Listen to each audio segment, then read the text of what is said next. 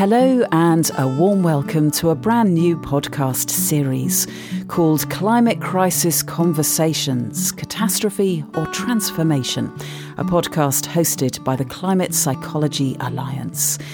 And this is the place where, as we live through this momentous age, increasingly defined by the effects of global warming and climate chaos, we're going to be talking about how we're feeling.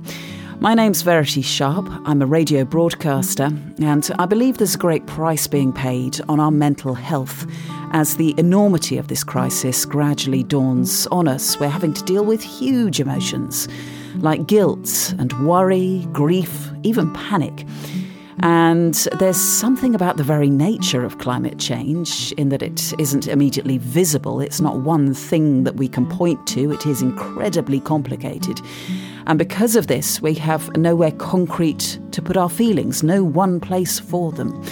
So talking about all this, I believe, will not only be healing, it'll also give us the strength and the resolve to move on and get involved in potential solutions.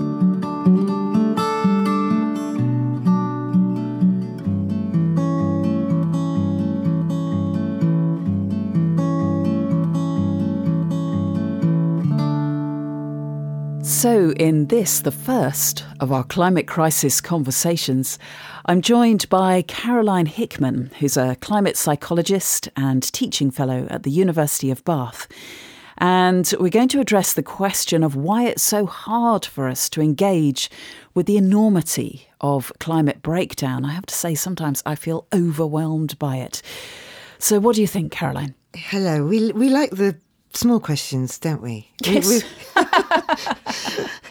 At some point, it would be really nice to talk about, what type of milk do you buy or something like that. We'll do that one day. Maybe do some easier ones. So our summer break episode. Yes, let's tackle the small ones as well. But I think you made a couple of really good points there. One is the visibility. Now, it is relatively invisible to us living in the West and in northern industrialised society. Yeah. But if you're living elsewhere in the world, Absolutely. It can be highly visible. Yeah. So we've got huge numbers of communities already displaced because of the climate change and rising sea levels, haven't we? So I think there's a struggle there for us to see the impact on others and to recognise that in turn will impact on us in the same way. Yeah. Yeah, so there's a kind of political global sensibility that we desperately need to change in order to start to come to terms with that. So that's one thing that I think it's hard. I think it's very easy for us to turn these people into the other. So because it's not happening to me, it's happening to them. I other them. That means that I don't have to engage with it emotionally. And if we turn people into the other, and we see that happen with language around asylum seekers and refugees, for example, that allows me to treat them as less human, less to be cared about. Does that make sense? Mm-hmm. So we distance ourselves from a kind of global concern there. And it allows us to have arguments, for example, about whether we should continue flying or not, as opposed to thinking about, well, joining up. If I keep flying, more children will drown. Right. That's just the... and I know people won't like me joining those two things up, but that's the awful reality. Absolutely. For a lot of children and communities already, and other species, other animals that we share the planet with. So I think that's one reason. It's just so flipping difficult. So that stuff is unthinkable. We like to think that we're nice human beings.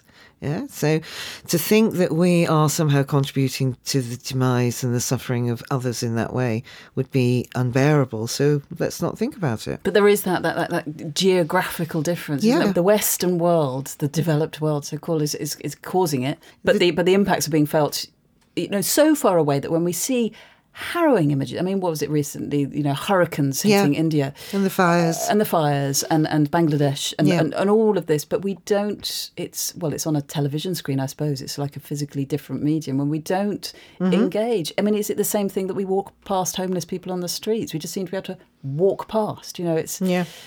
I think it's hard to relate to. Yeah. So I think that, again, you're pointing to the fact that it's hard for us to engage with it personally when it's not actually impacting on us. It's hard to relate to. But there are other things. As you said originally, it's so big, it's so vast, it's enormous. And there's no blueprint for how to deal with this. So humans collectively know how to deal with war. We know how to deal with a tsunami. We know how to deal with other disasters and other crises, famine. We know how to react and respond. But we've never had to deal with this before.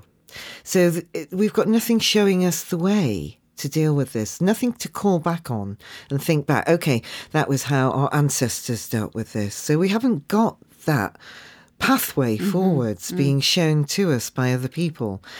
And to be fair, I think there's been very poor leadership here politically about showing us the way forwards. And so the public are probably quite right in being very anxious about the lack of leadership, about how to deal with this. If our leaders can't deal with Brexit, how are they going to deal with climate change? Right? Yeah. People talk about Brexit anxiety, and I just sort of think that's nothing compared to what you're going to be facing with climate change.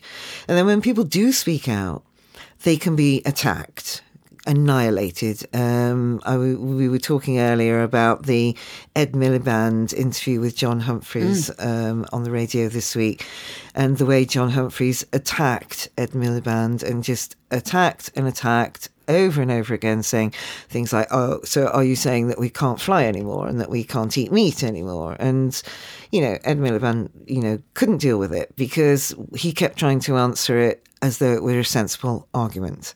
And it wasn't a sensible argument.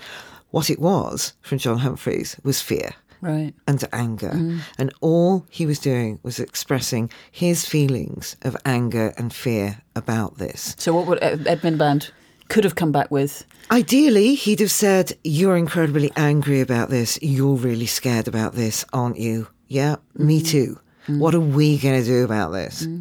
We're in this together, Let's get John Humphrys on the podcast. I think that'd be a great idea. I really do. I'd like to talk to him about that. Because I was listening on the radio and all I could hear was his fear and anger. Yeah.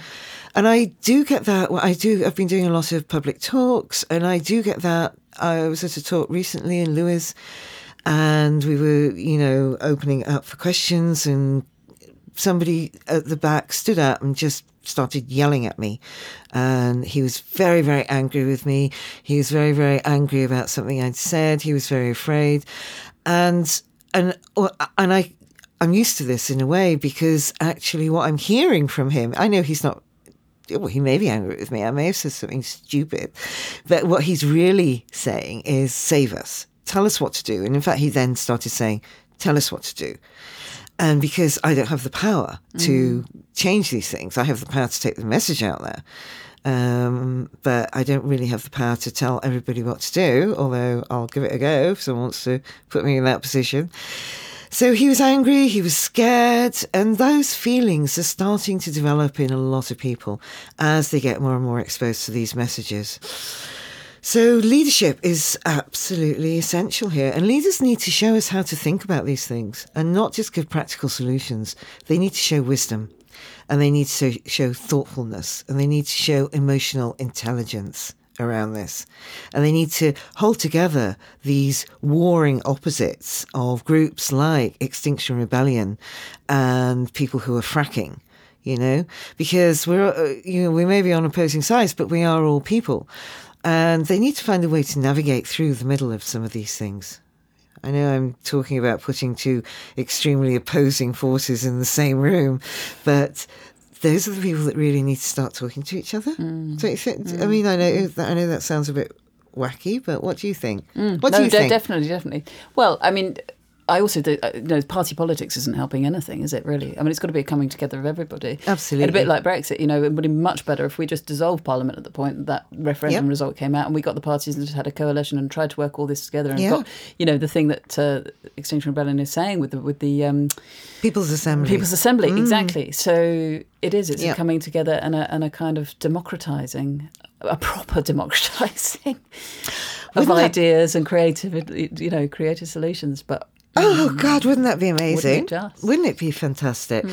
And because in that splitting and those arguments where we fight each other, we will get nowhere. And there's different forms of denial emerging. So you get people kind of producing a political denial.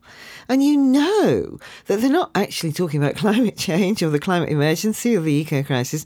You know that the subtext is, I just want to keep my job and stay elected. Yeah. You know that's all they're talking about. Yeah. So they're not even engaging with the reality of the argument.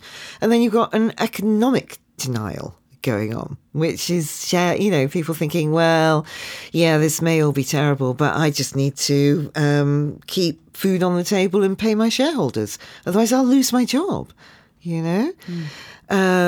you've got an economic denial. Then you have got a small group where there is absolute total denial, but I'm not really sure what to say about them and be polite.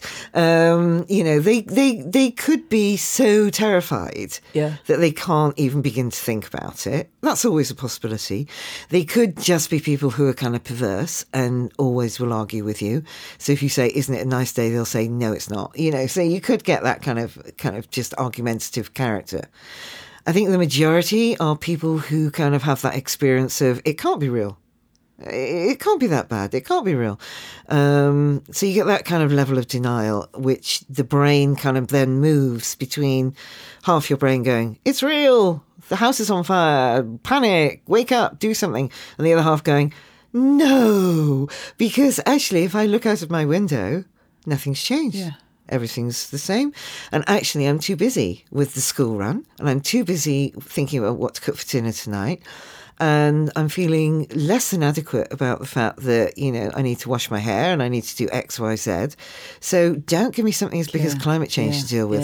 I can barely think about what to cook for tea tonight. So I had an experience recently where I made a programme for Radio 4 about eco-anxiety. And as part of that, I had to read some pretty harrowing documents that I probably wouldn't have chosen to read. One key interview that we did was with Jem Bendell, who has written this deep adaptation paper, so he's an academic, he's a social scientist, and he wrote a paper, and apparently academic papers normally get downloaded 3 times. His has been downloaded hundreds of thousands of times. But interestingly, it's the absolutely worst scenario that he believes we are facing in a very short amount of time. He thinks this is all going to happen to us within about 10 years. And I, having read that, having turned that stone over, was finding, like you say, how on earth now do I restabilise? How do I get myself back to what I perceive to be my normality? And I mean, I've been engaging with all these things and reading lots of things around climate change, but I hadn't read anything that ferocious. So, what do you think? We need to. I wouldn't call myself a denialist, but on that level, I don't really actually want to go that far with it. So maybe I am, in a way, denying it. Well, maybe some of that denial is actually self-protection, because otherwise you fear going crazy. Because it's terrifying. What he's talking about is almost impossible for you to imagine. So maybe a little bit of denial when you first start to engage with those ideas is quite useful. I know when I first read his paper, it took me about 2 to 3 weeks to... I like the word you used, to restabilise. It took me 2 to 3 weeks to find my feet again, emotionally. And I remember walking in the woods every morning with the dogs after I read that paper, crying, just crying every single day. And then having to and I let myself cry on the dog walk, and then pull it together and just go and teach and go about my day. But I gave myself time every day to grieve, and to let those deeper, more painful feelings, get in touch with them for a space every day, but not all the time, every day. Yeah. I was very clear with those feelings. Okay, you've got this space, you're here, you're welcome now. I know you're real, but you cannot take over my life. I cannot have you at the front of my life for the whole day, because I would struggle to function. You know. So I managed to destabilize and restabilize every day. And I think that is the trick, if you can manage it, is to allow both, because you kind of don't want to fall apart. And then the ideal, because I don't want to be unfair. You don't want to fall apart and then take 6 months to recover. And I think that probably gets in the way of you listening to the lessons of the paper. Right.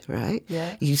You fear too much destabilization. You fear being taken too far into all of that stuff. No, for some people that is what will happen. But I think for the majority, if you can actually learn to fall apart and get it together within the same day, then you'll gradually be able to absorb the lessons of that paper. Does that make sense? It's about allowing that movement, that both are true. And this is about allowing the message from the unconscious brain that we're not completely rational creatures. This is the ego having to learn that it's not completely in control of our world. Yeah. That we are 5% conscious, rational beings, and 5%. Roughly 5%. I mean, that's roughly what Freud would have given us to believe. And so that's the model I'm kind of working with. So we've got 5% roughly rational. Yeah. And then we've got 95% not so rational. Doesn't mean it's irrational, but speaks through metaphor, speaks through different ways of engaging with these things. So speaks through art, speaks through stories, speaks through relationship, speaks through dreams, speaks through music. And so we get those messages through the unconscious in completely different ways. Yeah. So I think it's about having both a conscious and an unconscious engagement. That's really interesting, isn't it? Because this whole question of why do we find it so hard to get our heads around it? It's because probably, and I'm totally including myself in this, I'm relying on my rational brain, that 5% most of the time. And it's not gonna happen. Well, my rational brain was sobbing in a corner after it first read that paper. Because it was like, are you kidding me? Yeah, no. Don't give me this. It'd be like giving a 5-year-old, the wheel of a articulated lorry, and saying, off you go, sweetie, try not to do too much damage. It was just overwhelming and too much.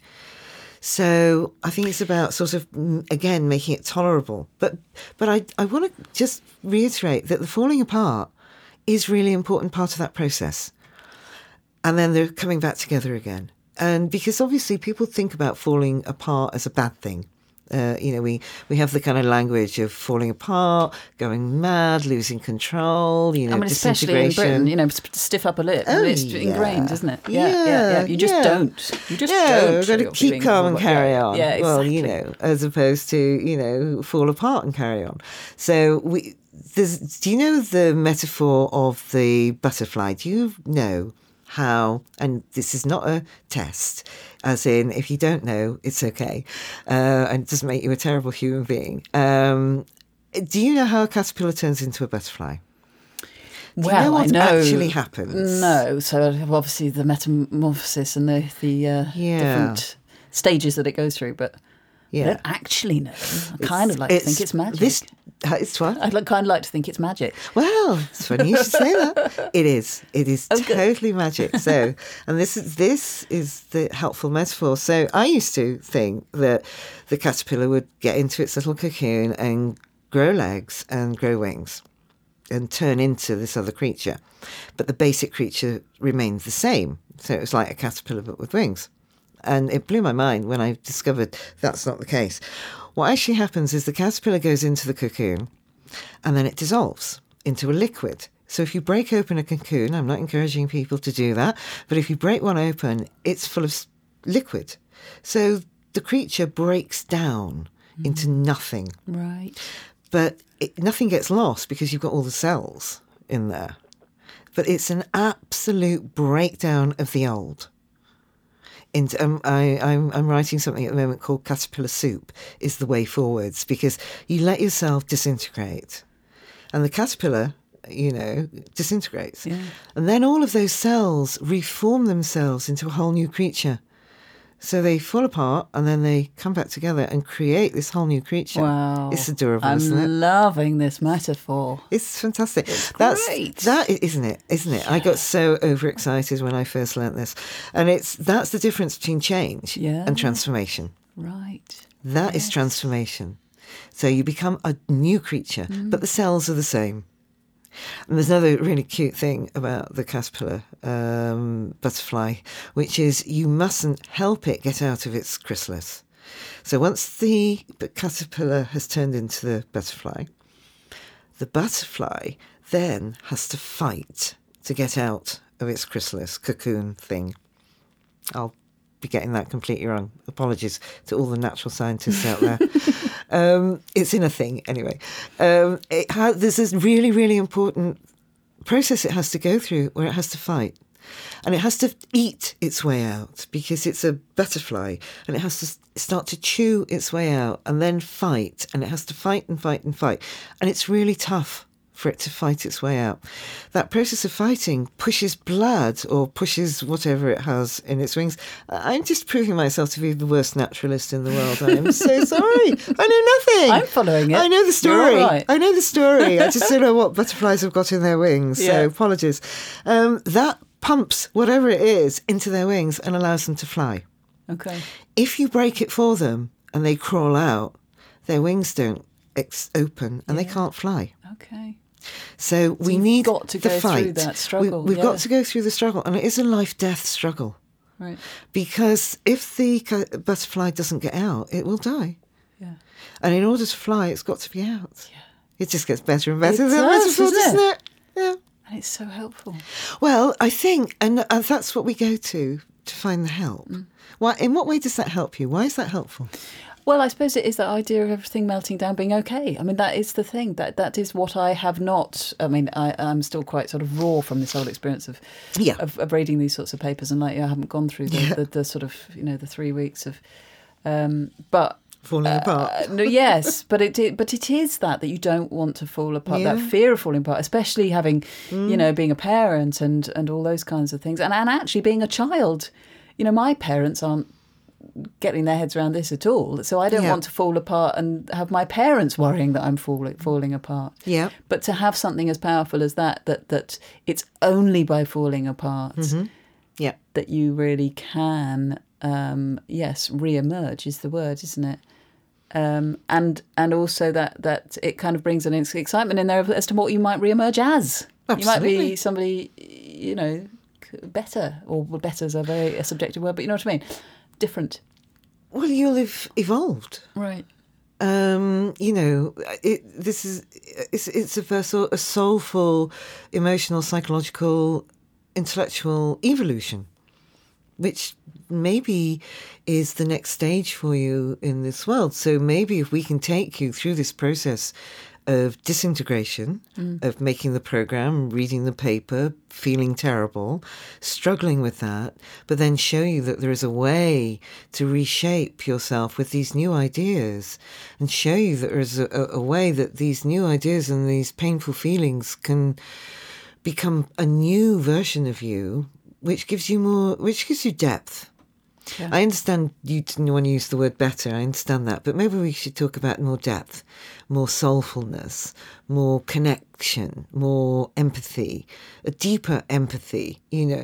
As a psychotherapist, I use my own experience in my life of falling apart repeatedly I think I'm on about my 7th breakdown at the moment. So, and I don't say that lightly, but the more you have, the more familiar they become, and they just become part of. Well, this is the old transforming into a new version.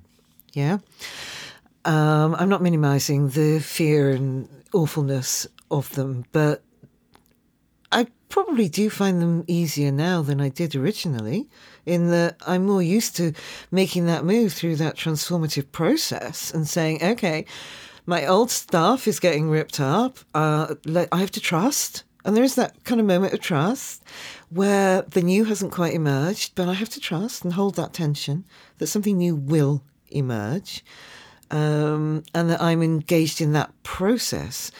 But this is back to the ego. I'm not controlling that process. The ego has to kind of, trust that it will be carried through as part of that.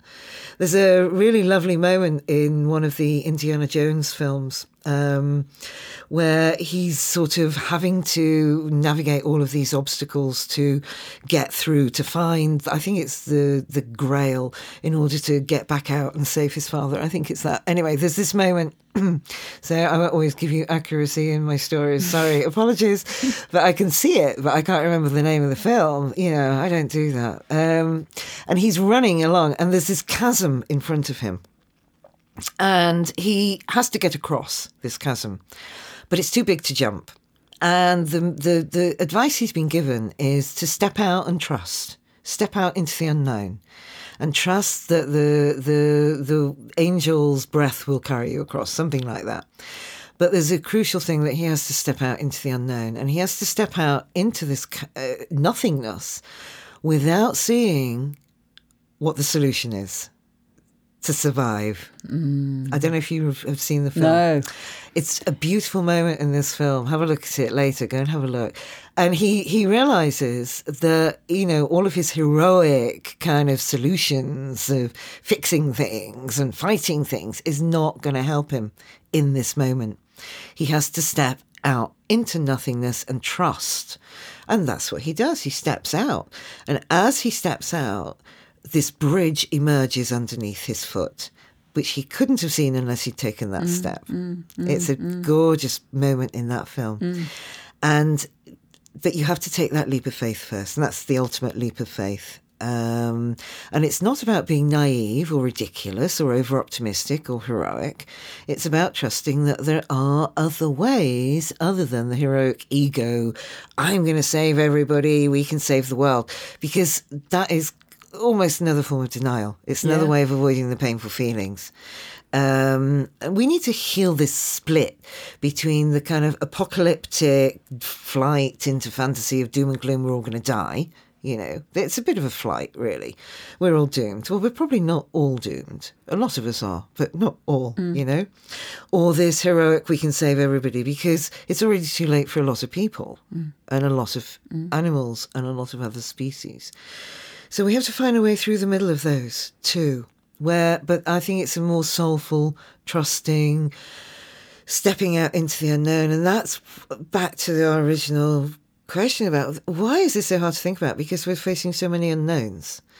And so we will project our fantasies of doom and gloom and apocalypse into that just to try and control that not knowing. Right, yeah. So we'll either project, we can put kind of screens in space that will save us. We can have these ideas, we can invest in nuclear power, or we can do this, or we can do that, very rational, back to the rational, or the kind of one of my particular favourites, slightly less rational. There is a group that believes that aliens will come and save us, will save the planet. No, there is. And, there are times I have absolute sympathy with that group of people. Yes. Because I just think they are just on the spectrum with other people who thinks that technology will save us. It's really not. It's the same belief that somebody out there will save us, and then you've got the kind of sort of, your other sort of fantasies that actually we're all going to die. Well, no, we're not all going to die. And we have to kind of navigate those two and find a way through the middle and hold the tension between those two. I'm rambling. I think I'm just on a roll. I don't think you are, Caroline. I'd never be so rude as to say. No, but maybe we have run out of time for this episode, and that's not just because you're rambling, because you weren't. Thank you. Thank you for all of that. Does that bring you to a place where you can answer the question you started this with? Yeah, do you know what? I was just wondering. You started with I know I just went off on one, but you started with a really, really interesting question, which is why is it so hard to think about, I think? Does that bring you, so I guess what I'm asking is, has that helped you to find other ways to think about this? Yeah, certainly. And I know I haven't given you a practical solution. I'm aware of that. But metaphor is a great thing. Well, they are, exactly. And I'm also saying within that, you're not a machine or a robot to be fixed. You're a human being to be understood. And so we have to help you understand this. So I may talk around the subject and use metaphor and stories and art and poetry and all of those things and dreams. But does that work to help you? Does that work to help you? Has that worked to help you? Do you think? I think so, but I'll let you know. Okay. Oh, yeah, that would be good. It's a journey, isn't it? That would be good, yeah. We'll be back. Okay.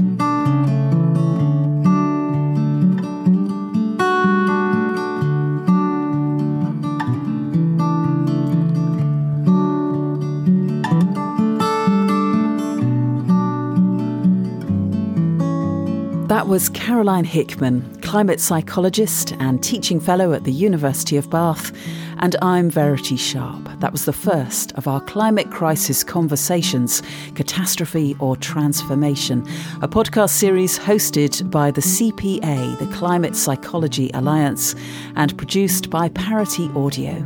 There's more information on our show notes, and do join us again for our next Climate Crisis Conversation. We're going to be having lots more of them. Until then, take care.